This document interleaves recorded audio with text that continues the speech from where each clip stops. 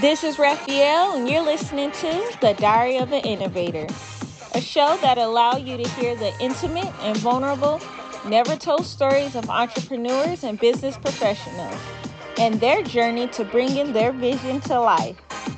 Some will be five-figure earners, some will be six-figure earners, some might even be eight-figure earners.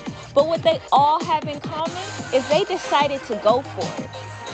Each story will inspire you, encourage you, empower you, and even educate you so that you can do the same.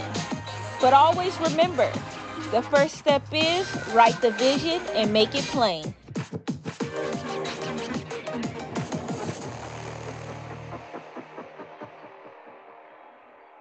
All right, we have Wanda Gray in the building, and I am super excited about it because Wanda is the Senior Manager of Learning and Success for Flame Broiler.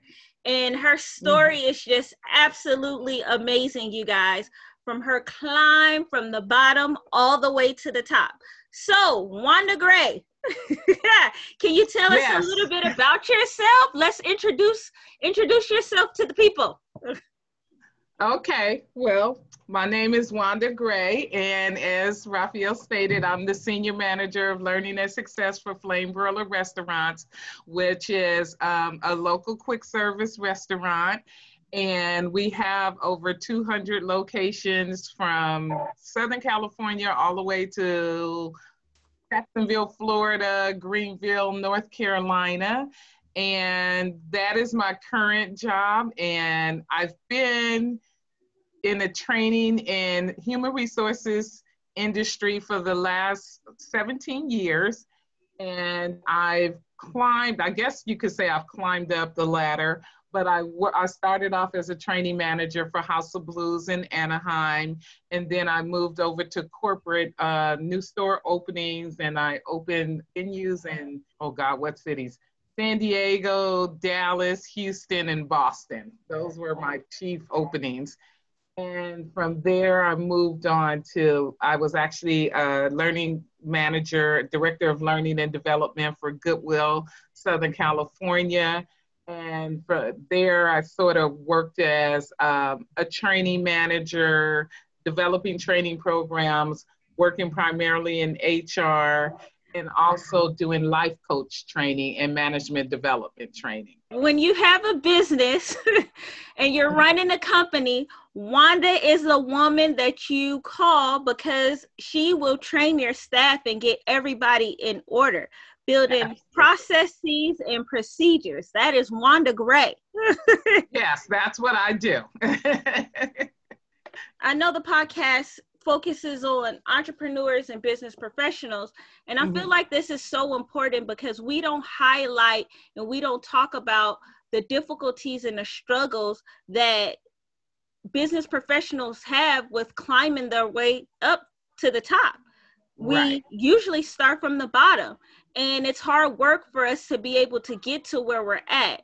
So with all that you've done and all of the experience that you have, were there any struggles or any obstacles that you went through that made you change the vision that you have to be in management and training and opening up stores and launching businesses for these corporate 500 companies? Yeah, I think the biggest challenge, number one, is being an African American woman in a predominantly white male business. And so when you think about the hospitality industry, you think about businesses, most of the mid-level and higher level management positions are held by those who not necessarily grandfathered in, but they came into the industry with a certain level of support behind them. So I had to start from the ground up. I had to start from an industry where I had no mentor. I didn't have doors that were open for me. I just sort of learned my way through the process. And the main thing that changed me over the years was that I learned to know my value and know my worth. And so I spent years sort of undervaluing myself, second guessing my skills.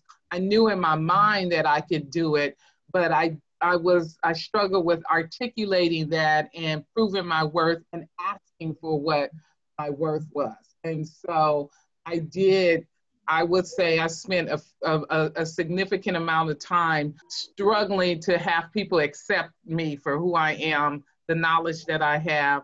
And I was afraid to ask my monetary value, and I was afraid to ask for promotions. I felt like I had to prove myself over and over again, where some people just walked in and asked for the promotion and they got the promotion. So you was afraid to ask. You Yes. was afraid of like really stepping out and showing like what your value and what your worth was in comparison to others who are like, I know what it is. I'm going to tell you what it is. I'm going to ask for it and get it. So it took time. Yeah, it took time, and actually they didn't know it. And so that was the thing. I knew it and I was afraid to ask for it. They asked for it and didn't know it. And so, and when I look back, if I had to do it all over again, I would have. Number one, I always want to know it. So you never want to walk into a position where you don't know it. But when I knew that I knew it, I would have asked for it, and I would have positioned myself to ask for more what my worth was. Because I never want to say that, you just want more money just because you want more money. That's not the case. You want what is valued and what is the market rate for your position. And so don't ever be afraid to ask for that, because you're always going to make mistakes along the way, but it's your ability to recover from those mistakes and learn from those mistakes. And that's how you add value to your position into a company. You still knew that you were going to get to the top. Like that didn't deter you. That didn't stop you. Did it just make you work harder? It frustrated me, and I think before I applied for Flame Broiler at that transition where I was looking for jobs, I became very confident in number one, my skill set. I became confident in my ability to request and to walk into the interview and say, hey, I have X amount of years behind me, and I sort of commanded what I wanted. And there was a couple of positions that I interviewed for that I removed myself out of the hiring pool because I knew it wasn't going to work, and I knew it was going to be a waste of my time, and it was going to be a waste of the company time, because I had enough experience behind me to say, I'm not a fit for this company, and my values, my personal values, and where God has placed me is not going to align itself in the vision and the purpose of this company. So it's okay to say, I'm not the right person for you. I'm the right person for somebody. I'm just not the right person for you. I absolutely love that, Wanda. It's like you discover your value, you know your worth, and now it's like you're put in a position to where you're saying, this isn't right for me. Like, I don't want this. This isn't the path that I'm going to go on, because I'm clear in what I have to offer, and I know where I'm going, and I'm going to align myself in that path so that I can get there. I absolutely love it. I love it. So yeah. I definitely want to bring you back on the show so we can dive deeper into your story and learn just a little bit more nuggets and get a little bit more information about how we can gain the confidence we need, learn our values, and rise to the top in the corporate world. Absolutely. Absolutely. I would love to come back. Yes, absolutely love it. Okay. Do you have a social media, or is there anywhere that people can reach you if they want to get like any tips, any tools to help them in this industry or help them in their field?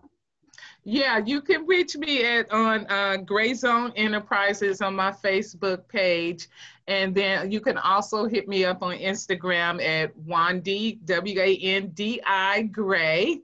And I don't have an original Instagram like handle, but that's it. That's all right, Wanda. Yeah. Thank you so much for joining us today. We can't wait to have you back on our show.